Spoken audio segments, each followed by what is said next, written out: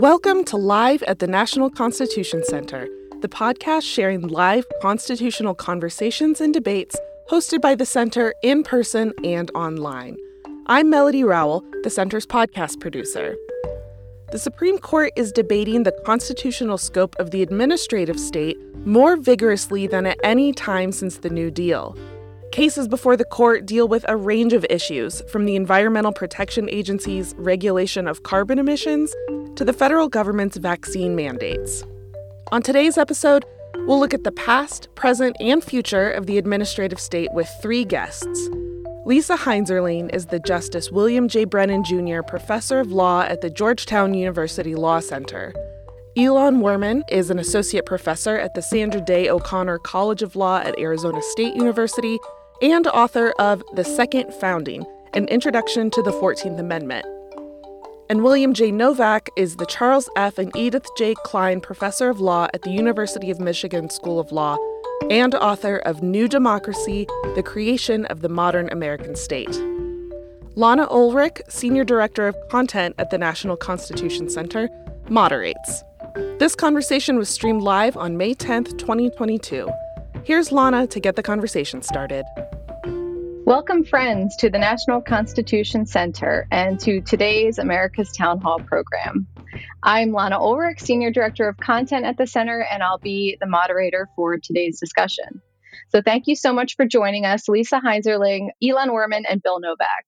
So, Bill, I thought I would start with you and ask you about your new book, New Democracy. In your book, you write that between the period of 1866 and 1932, which was between the Civil War and the New Deal, that the American system of governance was fundamentally transformed with momentous implications for modern American and social life, and that the 19th century traditions of local self-government and associative citizenship were replaced by a modern approach to positive statecraft, social legislation, economic regulation, and public administration that is still with us today.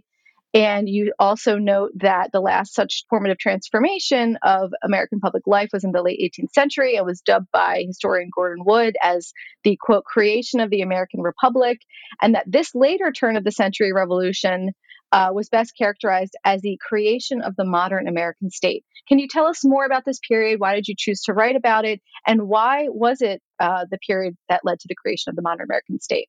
Sure. Great to be with you, Lana, and great to be with distinguished colleagues on the panel and at the National Constitution Center. I think this is great work you're all doing. So New Democracy, the Creation of the Modern American State, is a kind of sequel to my first book, which was called People's Welfare, Law and Regulation in 19th Century America.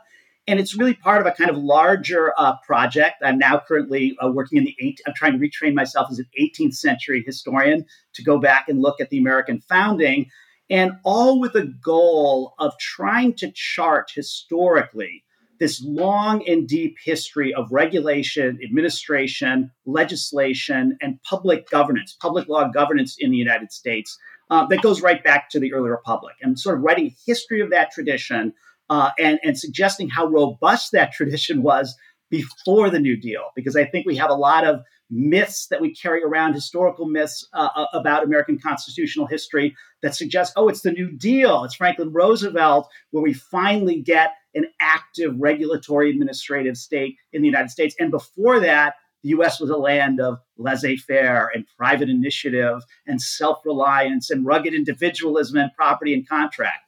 And my work, I hope, but life's work will try to challenge these kind of fictions and myths and show that once you start looking for it, once you scratch beneath the surface of some of our kind of national mythology, it's easy to see. And we have other colleagues now who are working on regulation and administration from the earliest days of the Republic to the New Deal that suggest regulation and administration has always been with us, robust forms of government policymaking in the name of kind of democracy. So this book I call New Democracy. I think that's right. Gordon Wood writes a history of the rise of kind of a democratic moment, the original moment of American democracy in the late 18th century.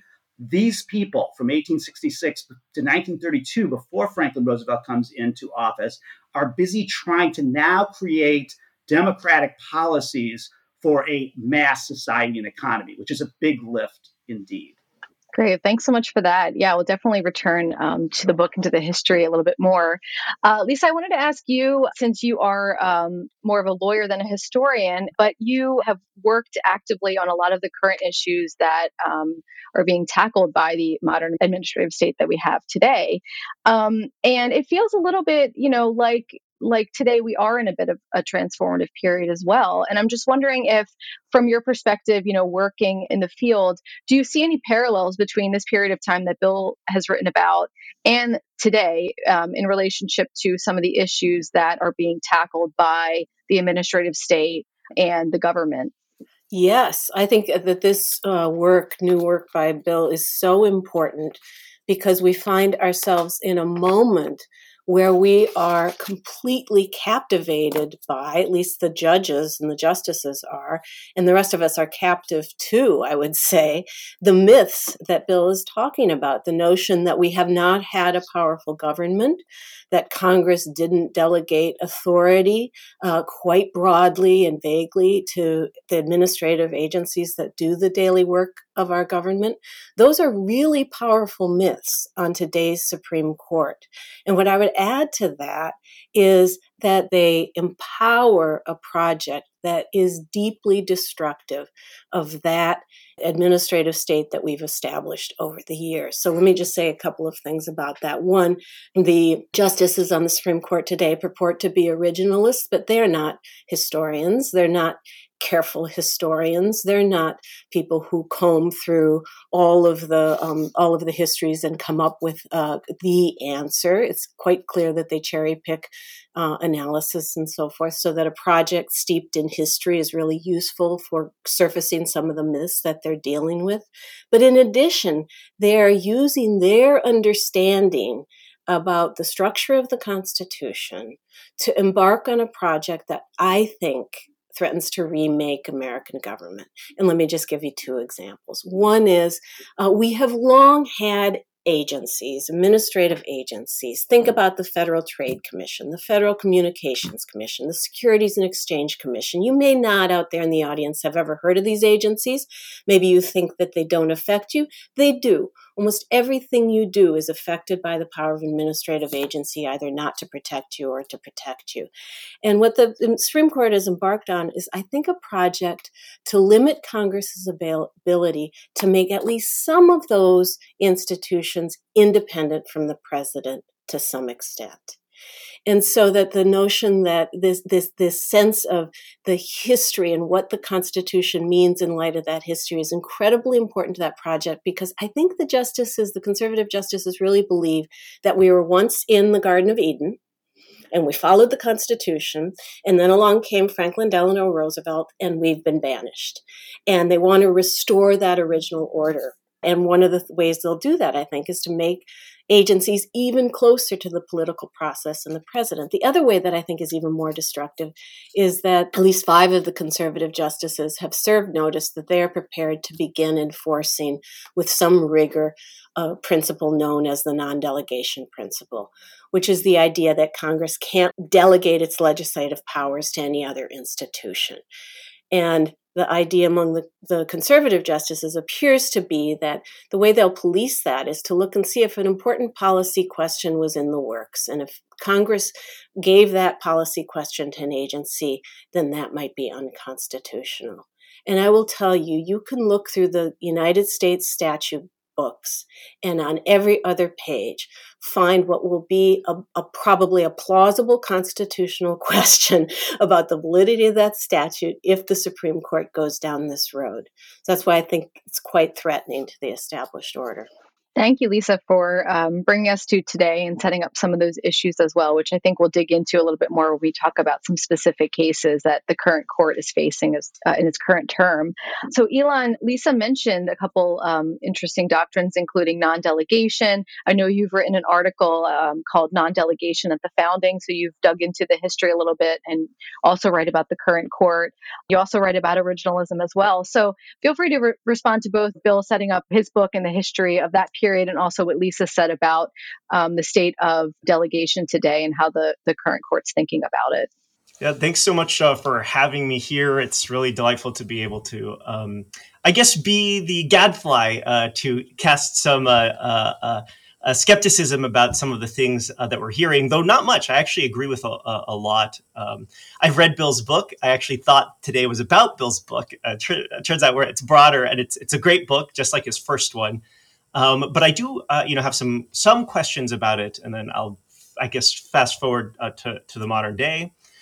So I agree that there's a lot of this sort of mythology about lack of administration in the founding era.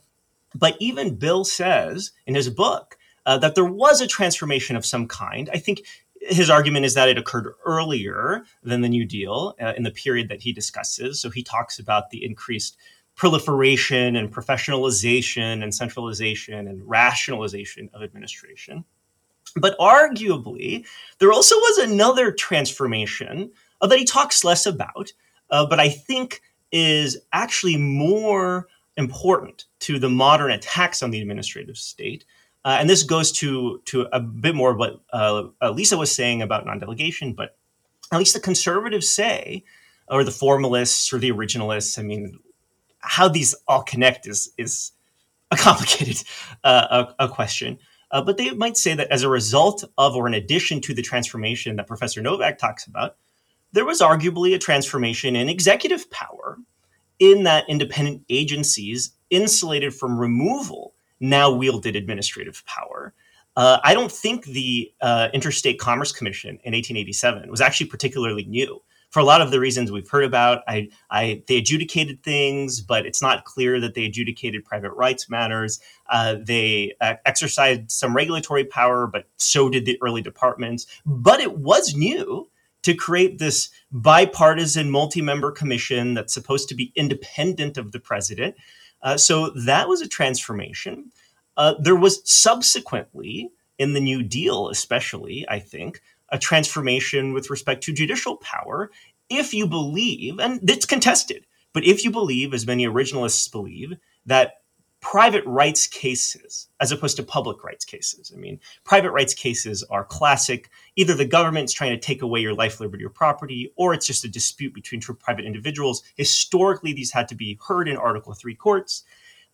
Starting in the New Deal, a little before the New Deal, actually, in a seminal case called Crowell against Benson, the Supreme Court basically authorized agencies to resolve either facts or eventually legal questions in private rights cases that historically had to be done by judges, decided by judges. And then there was arguably a transformation in legislative power. Arguably, the delegations did change.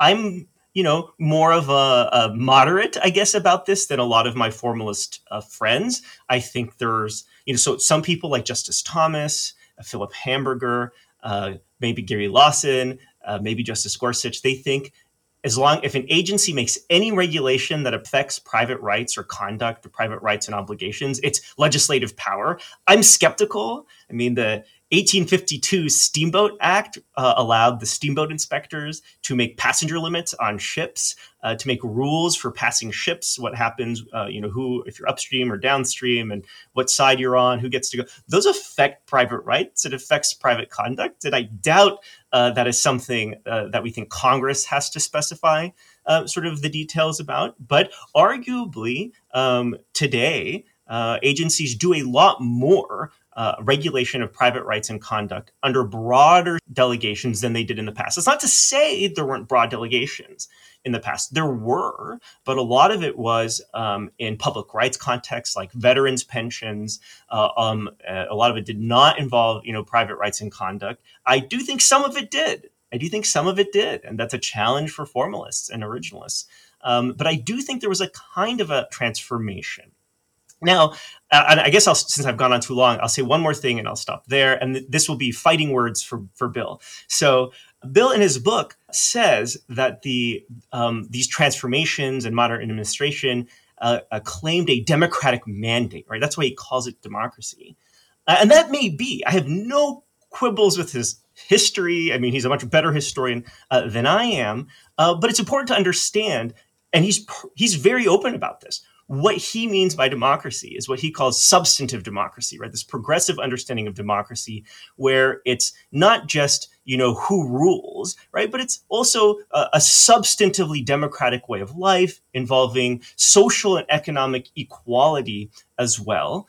So that is one possible definition of democracy, right? But if democracy is connected to the idea that our elected officials should be making the important policy choices affecting private rights and that our elected officials should be executing the laws, well, under that, I think, more traditional definition, Bill would have a harder time showing that the administrative state has a democratic mandate. And with those fighting words, I send it back to you two. Thanks, Elon, for that perspective and for digging in a little bit more to Bill's book that we can get a little bit more color on some of the things that you write about, Bill. Feel free to address any of the points that he said. And Elon mentioned this idea or I guess definition of formalism.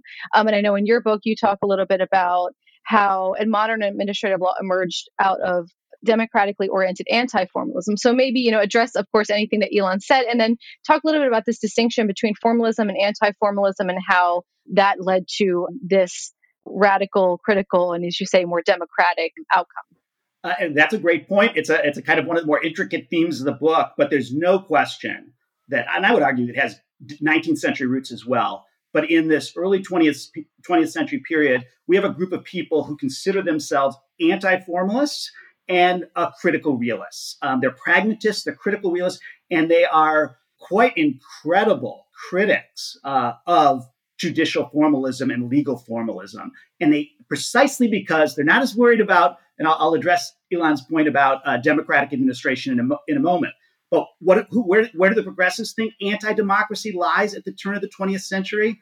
In the courts. They begin with a critique that this is an undemocratic, counter-majoritarian institution that is frustrating over and over again as they see it. This is the Lochner interpretation, frustrating the will of the people to try to pass laws that solve public problems. And this is one of my one of the reasons I wrote the book is to try to get away from the abstract formalist mythologies that we sometimes carry around and look at why governmental regulations were adopted in the first place, right? In this period, the Triangle Shirtwaist Fire, women are dying, being locked into hideous working conditions, right? Upton Sinclair and the product of food poisoning. There were real public problems that needed to be solved. And over again, the progressives did indeed, as Elon suggested, and Lisa also acknowledged, turn to administration. Now, I'd like to make one more point on that because I think Elon challenged. I think there is a great deal of skepticism today that administration is undemocratic and that these other branches of government are the democratic responses. And I think by going back to at least this period where a modern administration is formed, we can see the democratic aspects. In the very first kind of state regulatory administrative agencies that are developed in the case of railroads, here comes this big corporation, right? That's challenging all conventional ways of controlling it in the late 19th century. Why didn't we just rely on the courts and the legislature or the governor? The farmers had no chance against the railroads in court, right? And the railroads knew it. If a farmer feels a particular railroad rate is discriminatory, too high, unscrupulous, fraudulent, they're not going to win in court. They have a $10 case, as the reformers said. They're also not going to win in the legislature, right? The word lobby is invented to talk about the railroad lawyers sitting in the lobby of the state capitol, basically owning the legislature is not a place for a democratic solution here, right? In fact, this is Charles Francis Adams, Chapters of Erie. We're talking about deep corruption of people running away with bags of money, right? The progressive solution is, and it's not a final solution, but to look at administration as a place for democratic access. Now the farmer can come to the railroad commissioner and fill out a simple complaint. And now the railroad commission can take that complaint and give it to a state's attorney or county attorney. There's a point of access there that is very democratic. So we live today, I think, as we've all said, in a period of intense skepticism about governmental power, of administrative discretion and of too much government. I mean, we've come out of a pandemic in which, right, anti-vaxxing and anti-masking, we're all familiar with how violent resistance can be to even some sort of baseline governmental initiatives. And the reaction is to run back into some kind of libertarian or liberal interpretation or originalist interpretation of the American past. And I want to suggest, and just because I think it's true, and not because I have a dog in this fight, it's just true, right? Democracy isn't my word. Walter Weill writes a great book about the progressive period. In that period, he calls it the new democracy. John Dewey is writing about democracy, democracy, democracy. Jane Addams is writing about democracy, that the history of America is a history of democracy, and we need to forefront that issue again. Alexis de Tocqueville, when he comes from Europe and looks at the United States in the 1830s, writes a book not called Individualism in America, not called Rights in America, not called Property in America, not called Judicial Authority in America. The book is called Democracy in America. And my book is, I think, part of an effort to recenter both in our judicial conversations and our public conversations a focus on, is the United States still democratic, and what are the threats to democracy? And really, what institutions of government do we see now as most of a threat to our democratic aspirations and democratic future? So if we can focus on democracy, I think there we could all agree. We could have different definitions of it, but let's put that at the center of our national constitutional conversation again. That's really interesting, Bill, that you brought that up. As administration as a place for democratic access, I think that, that's not always the way that it's framed, both in the history and today. So, Lisa, do you agree with what Bill was saying about administrative agencies as being a place for democratic access? Is that still true today? And again, making the parallels to that era and to what's going on in the courts today, do you see a similar thread with the courts and any skepticism towards regulation? Our courts, I think you maybe described as anti-regulatory. If so, why? And some of the issues that Bill brought up, the working conditions, these huge societal problems. Today we have, climate change, and he brought up the pandemic. So these larger issues that it seems like the administrative agencies are trying to address. And then we have, big cases that are being heard by the courts today that they're grappling with these questions. So just interested in your thoughts on all those points. Yeah, it's a lot. One, on the historical parallels, of course, we're in the midst of the worst pandemic in a century. You all know that. And the Supreme Court saw fit to strike down two important rules issued by federal agencies that those agencies thought would help to stop or to prevent the further spread of COVID-19. And the court struck them down with this idea that, Congress has to do this, even though Congress had passed a statute in both cases that ordered agencies to take on major threats to health in the public at large and in the workplace. And so we still have the kinds of threats that we had, and if anything, they're worse. I haven't even talked about climate change. If anything, they're worse. And yet we are cabined in, I think, by a judiciary that is, if not overtly, certainly obviously hostile to the administrative state and to ambitious regulatory programs. You can see this in the application of the doctrines that led to the invalidation of these rules, where the court said, we think Congress needs to speak clearly if it's going to take on major questions. And so just think about the irony of that. The more important of the issue, more important attention now is to a social problem, the less an agency will be empowered to take it on, right? And so that it's really cutting at the knees of probably the most essential parts of the administrative state that Bill described, right? And so that, to me, is deeply threatening. And those decisions this year show a Supreme Court that's very committed, in my opinion, to the anti-regulatory project. Just a couple words about democracy. I will say that administrative agencies, lone among the institutions of the federal government, have an obligation to explain themselves.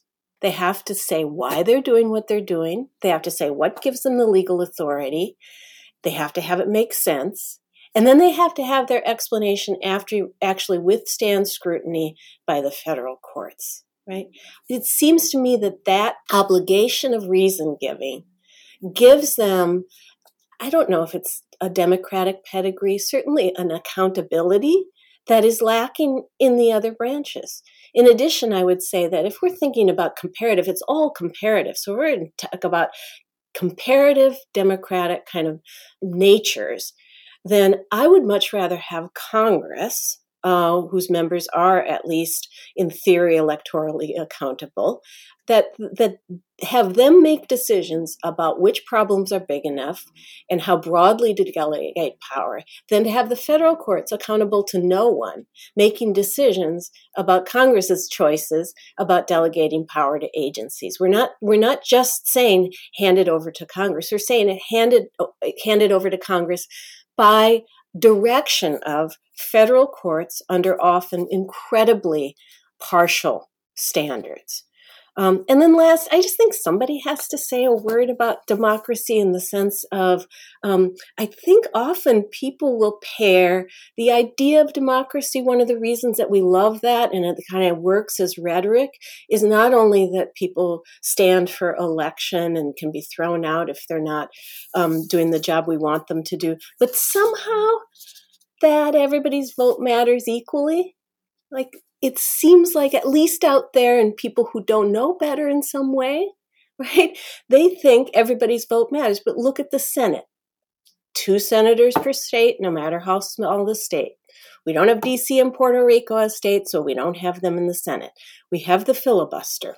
We have money in politics. We have voter disenfranchisement. So that before we get sort of misty-eyed about democracy and the comparative advantage of one institution over another, then I think we have to take on at least what I think is probably a pretty strong lay understanding of democracy, which isn't just about elections, but about votes counting equally. Thank you, Lisa. Elon, definitely interested on your thoughts about some of Lisa's comments about the courts, the role of the courts as opposed to administrative agencies in terms of, who is more democratic, who, has to explain their decisions more. And then she also brought up the major questions doctrine, which I think is at issue in the West Virginia versus EPA case, which the court, I think, heard argument a couple weeks ago. Can you explain that doctrine as well and the significance in that case, West Virginia versus EPA? Sure. And by the time I'm done, I'll probably have forgotten the first question. But let me start with the major questions. This basic idea, there are a couple ways you can conceive of the major questions doctrine. One is simply a linguistic canon, is that before Congress passes the buck on important and controversial questions. Okay. Now, what exactly is important? It's actually not clear. Like, is it just politically controversial? It could be something that's just really significant and important to the statutory scheme, which I'll explain in a second. Before Congress passes the buck on a hugely controversial, economically significant, politically significant question to an agency, the idea is we'd expect it to do so in relatively clear language. Okay, so we're not saying Congress can't delegate those questions to the agency. It's purely a linguistic question of whether Congress has in fact delegated that question. So an example is Brown and Williamson. The FDA has long had authority under its statutes from 1914, 1930s, and so on, to regulate drugs and drug delivery devices. And so these are the things that Flonase and aspirin and all of these things are the kinds of drugs that are regulated. And the question in 2001 and the 1990s arose whether the agency could, through that authority, all of a sudden regulate tobacco and cigarettes. Now, it's actually, it's not crazy to think that they do have that authority, because it does seem to literally fall under the definition of drugs. Nicotine does, and drug delivery device. Cigarettes seem to be a drug delivery device. But the problem was, the agency had disclaimed authority over, more or less, over tobacco for, 70, 80 years. Congress has several statutes respecting tobacco and cigarettes on the books that would seem inconsistent with the FDA's assertion of regulatory authority. And what the court basically said is, look, before we're going to assume that Congress is delegated to this agency this question of hugely political and economic significance that Congress had been fighting about for a long time, where Congress has already legislated, we might demand a clearer statement just because we're trying to get at what Congress in fact intended to give the agency to do. That's not crazy if the aim of interpretation is to figure out what the legislator, what the lawgiver intended to accomplish, intended to delegate. Whether that's in some tension with textualism is a whole other can of worms, which I don't know if we're going to get into. But just one more example, it doesn't have to be something just that's politically controversial. It could be something that's just major to the statutory scheme. So where this really comes from is a case, I think in 94 or 96 called MCI, where a telecommunications company, and particularly AT&T, they had to file tariff rates with the Federal Communication Commission. It was the central thing that the statute required them to do. But then there was a provision in the statute that says that the agency may modify the requirements, the various requirements of this statute. And so the agency basically said, okay, AT&T, you don't have to file the tariff requirements. Wait a minute, that was the central thing that they're supposed to do. And the question was, could Congress possibly have intended to delegate to the agency the power to exempt the nation's largest carrier from the central provision of the statute under so cryptic a term as modify? And so it's not crazy as a linguistic canon, I think. Now, the real question is the non-delegation question. Okay, if Congress has delegated these questions, does that violate the non-delegation doctrine? And that also might come into play in West Virginia v. EPA. But I don't think because the question is important makes it violate the non-delegation doctrine for Congress to give it away. I think it has more to do with, okay, what's the nature of the right being regulated? Take a recent non-delegation case, Gundy against the United States, whether the Sex Offender Registration Act applies to sex offenders who were convicted before the act was enacted. Okay, it said, Attorney General, figure out whether we should apply these registration requirements. Is this important? Is it politically controversial? I don't know, but it's really freaking important for the people who are convicted of these crimes before the act was enacted, right? And so it can be important for that reason because it deals with criminal law and their life and liberty, are at stake. So, okay, again, I've gone on a bit too long, but those are my initial thoughts on the major questions. Thanks, Elon. Bill, in the period of history that you write about, was that part of the debate? Were they debating, should Congress be delegating this? I mean, was that, part of the rhetoric of what they were trying to determine in creating state and administrative agencies? Were there other things being debated as well? We have a question from Alec Rogers who asks about this distinction between public and private rights, which I think Elon may have mentioned as well.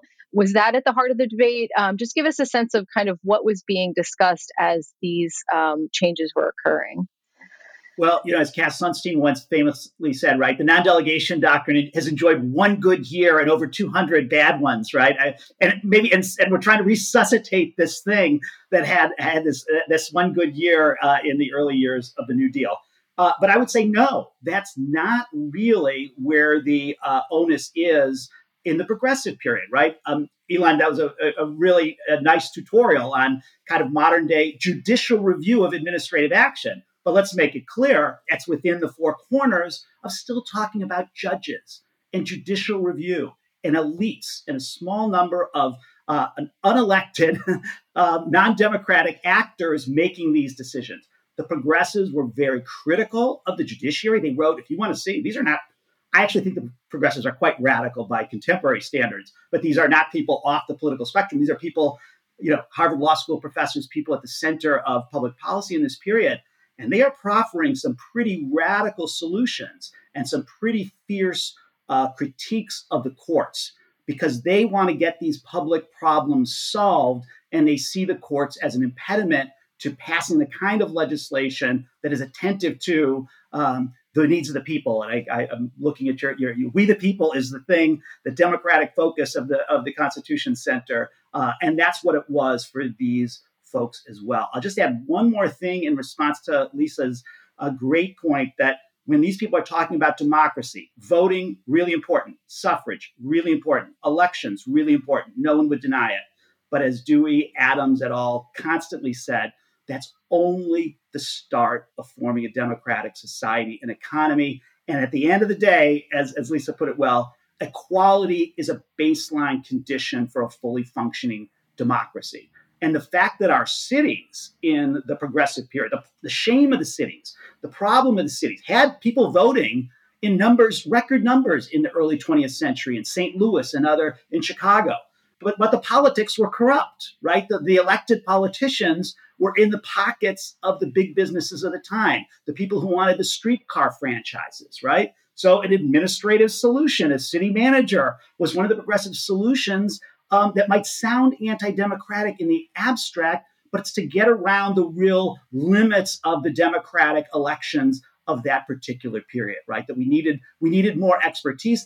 And most importantly, we had to fight the influence of corporations and big money and dark money in the supposedly democratic elections that we took so seriously. So equality and anti-corruption, I think, has to be a key aspect of anything we talk about as a democratic approach to law. Thank you, Bill. Lisa, Bill's comments about, you need to address equality, anti-corruption, brought me to a question from William Dempsey, who asks, it seems like to some of the panel, a major justification for administrative power is found in shortcomings of current democratic institutions. And he asked, to what extent is the administrative solution only temporary? And does the alleviation of some of the democratic roadblocks alleviate the need for an administrative solution? Why or why not? Well, I think as a matter of practical importance, the more functional Congress is, the less is the need for an administrative solution, or at least the same kind of administrative solution that relies on kind of resourcefulness, creativity, looking at old statutes in new ways, and so forth. I think the more functional they are, the less that's necessary.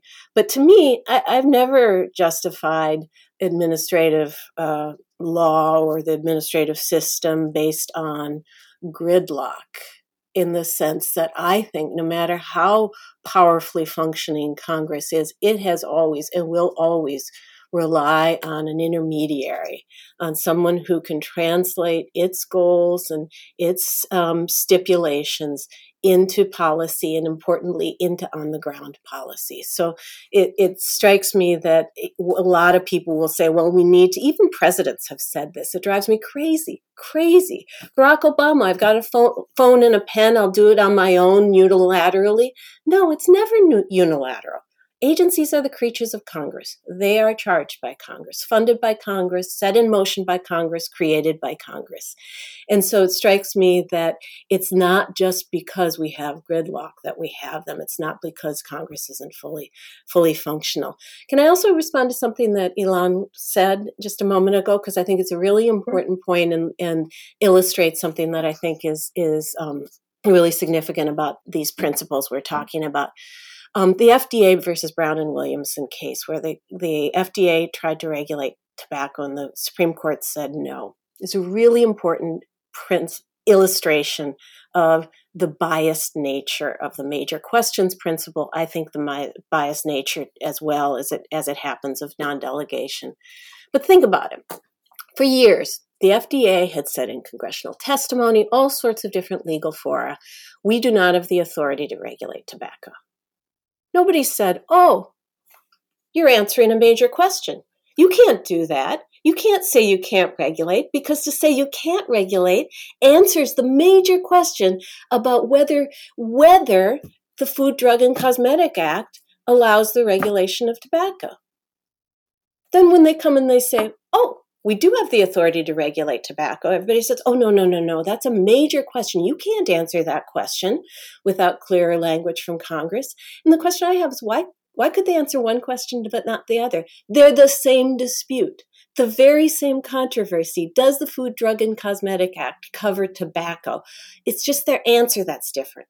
And so the implication is, and this goes right in a through line all the way to the cases on OSHA and the CDC on COVID, which is that if you don't regulate, you're fine. You're good to go. You're answering a question. It's the same question, but as long as you answer no, we don't have the power. We can't take that on. We can't help you, public. That's fine. But as soon as you say, yeah, I think we can do that. Yeah, we're good with that. We're going to try that.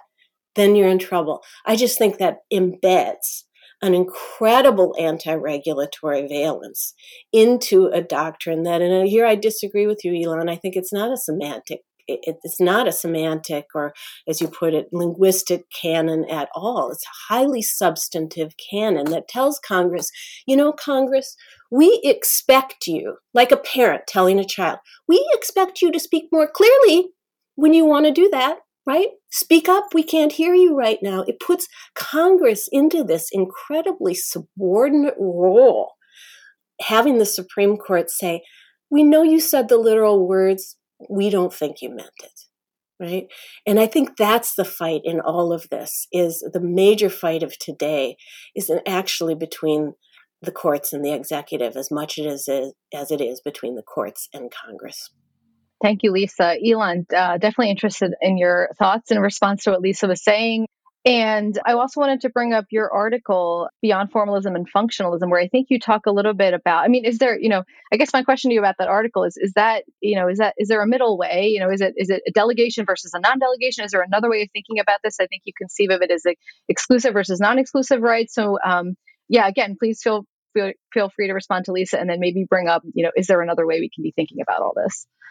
So let me just say a couple of things. First, I generally agree with Professor Heinzerling, with Lisa, that the major questions doctrine is highly problematic because what is major is in the eye of the beholder. And the reality is you often don't need the major questions doctrine to solve a lot of these cases, right? Now, you might disagree with me on the merits of this question, but if you go back to the FDA's regulatory authority, right, I thought the most compelling point that Justice O'Connor made in the majority there was, look, if the FDA has this authority, okay, then cigarettes, okay, and nicotine would be misbranded under the statute.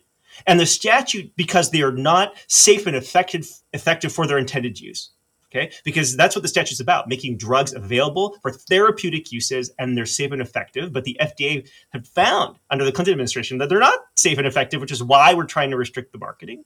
Well, if you have to misbrand them, if they're misbranded, they'd have to be removed from the market, right?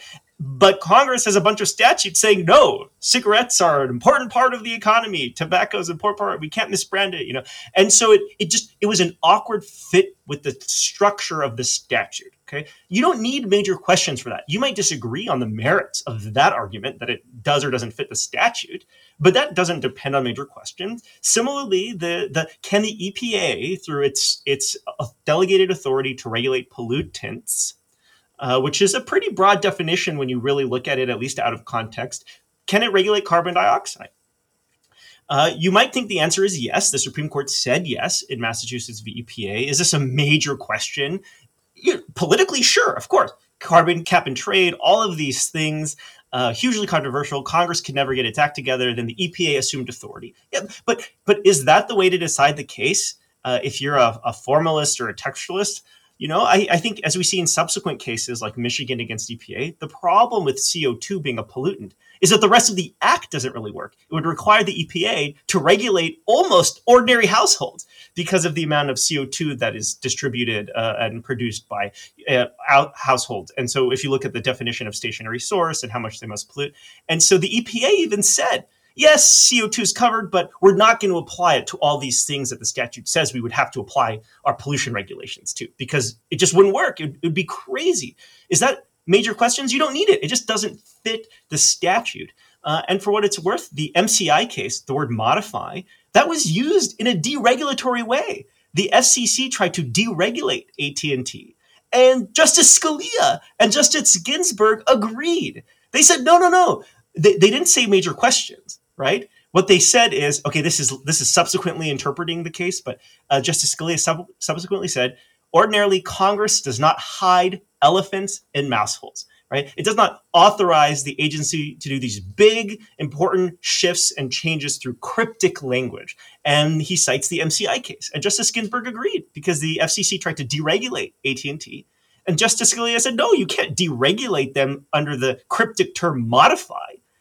The statute requires you to regulate them. So that was a proper use of what we today might call the major questions doctrine, but it was just a linguistic, what I tell my students, the elephants in mouse holes canon. Right? Congress doesn't hide elephants in mouse holes. So I think this is largely me agreeing with Lisa. Is that right? Should I just stop there? Yes. Well, I wanted to see if you wanted to weigh in on your piece, and whether there's another way to recast this debate. I appreciate your invoking my recently accepted paper, but can I instead throw some more fighting words out there to see if there is any reaction from Bill and Lisa? So this goes back to the question that you asked me before that I didn't answer about courts reviewing Congress's choices to delegate, and this. So Lisa mentioned that, but it also goes back to something that Bill said about capture. So what about this argument, right? What about public choice theory? Here's why the court might want to police Congress's choices to delegate.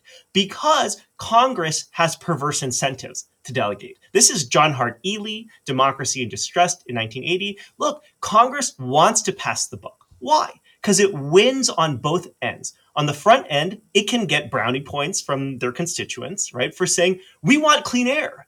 Who can be opposed to that? We want clean air. We want clean water. And then, the agency has to figure out, okay, who has to stop polluting? Who pays the cost? Who suffers the consequences? And then when the constituents complain, like, the agency is doing X, Y, and Z to implement the Clean Air Act or the Clean Water Act, which, by the way, maybe are bad examples because they're actually quite detailed statutes, right? So I'm sort of being a little flippant here with those particular examples.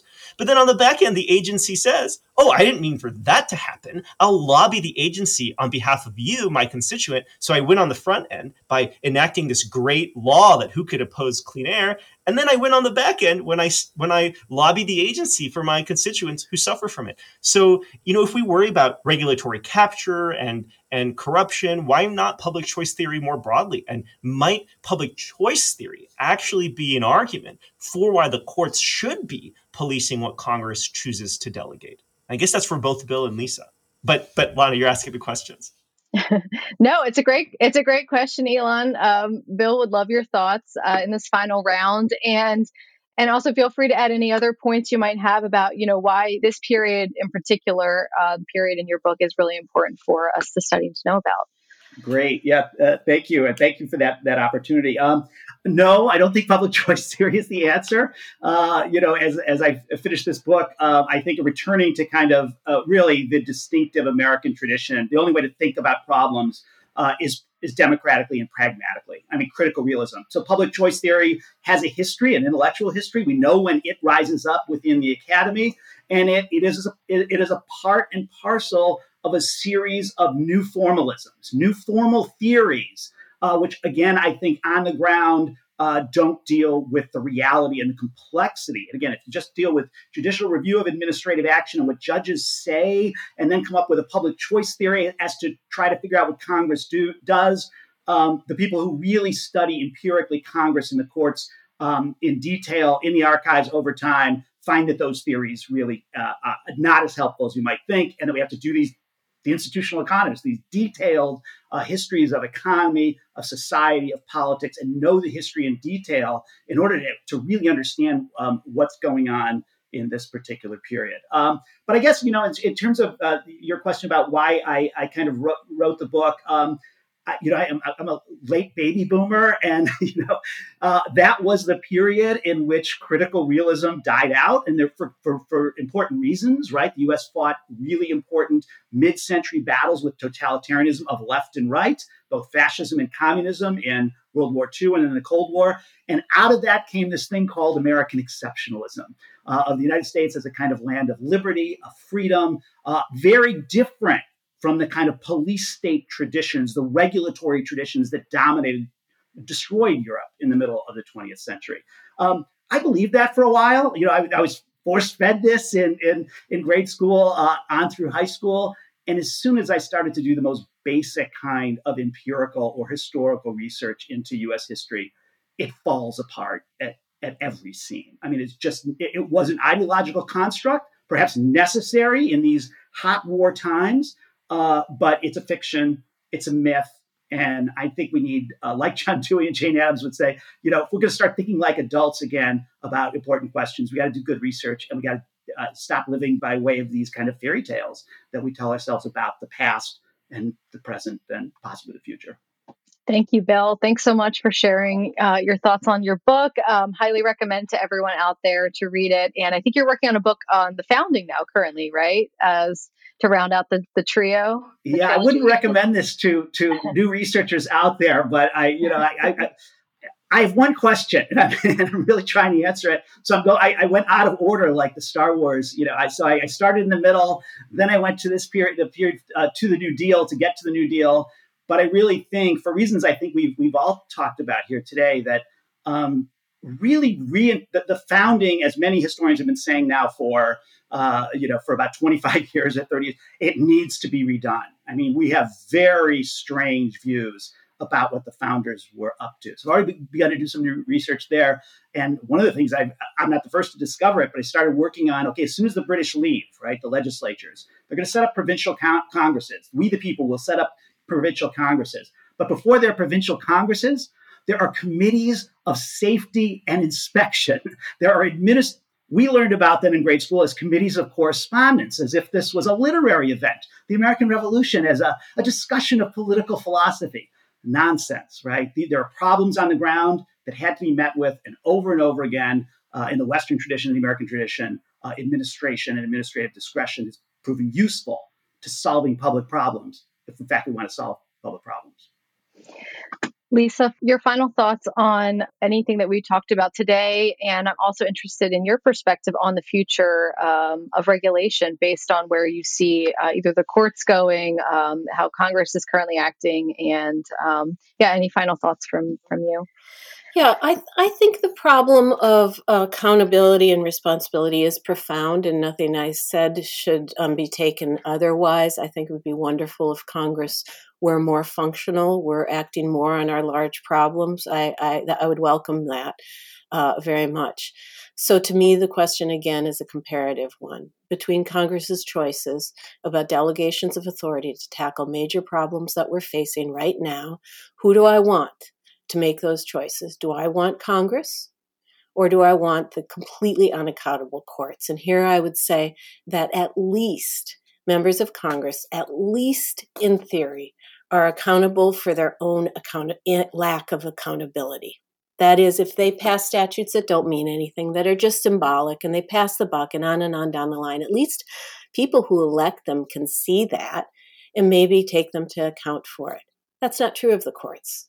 And so if we leave this with the courts, that even the lack of accountability is not something that the courts are accountable for. So in a fight between Congress and the courts, I think that in the cases we're talking about, in the kinds of cases we're talking about, I would prefer to leave judgments about delegations to administrative agencies and the power of administration agencies largely to Congress. And if we think about the nature of the organizations and what Elon called capture, think about the court today, an incredibly insular body, people of very, very similar backgrounds, even the same educations, right?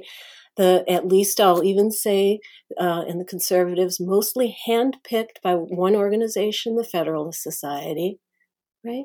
That to me, we are beholden to, hostage to almost, the public policy ideology of 9 people on the Supreme Court, or when it comes down to it, 5 or 6. And right now, they're poised, and I don't think this is an overstatement, poised to change the way the government operates. And I find that deeply troubling. And yet, I will predict right now it's going to happen. Thank you, Lisa. Elon, final word to you. Feel free to provide any closing thoughts on anything we've discussed, and share maybe your perspective on the future of regulation in America. Sure. And thanks again. This was really fun to do. I guess I will talk about that article that I've got forthcoming, this Beyond Formalism and Functionalism and Separation of Powers law. I don't think the world's going to end, at least if the justices read my paper, because the claim, and they did, one has read one. So I don't know, maybe there's hope, but the claim in this paper is, look, I do think this formalist idea that the government power divides into 3 parts: legislative, executive, judicial, all power is one or the other, and we have to figure out which is which, give it to the respective institution, and the administrative state's unconstitutional because it exercises all three kinds of power when it shouldn't. I do think that's actually not correct as an originalist matter. What I claim in this paper is that, yes, look, it's true. If you look at text structure and history in particular, those sources fence off three sort of domains of exclusive powers, some things that only the executive can do and that Congress and the courts never can, certain things that only the courts can do and the other two branches can't, and arguably some things that only Congress can do, that the others can't.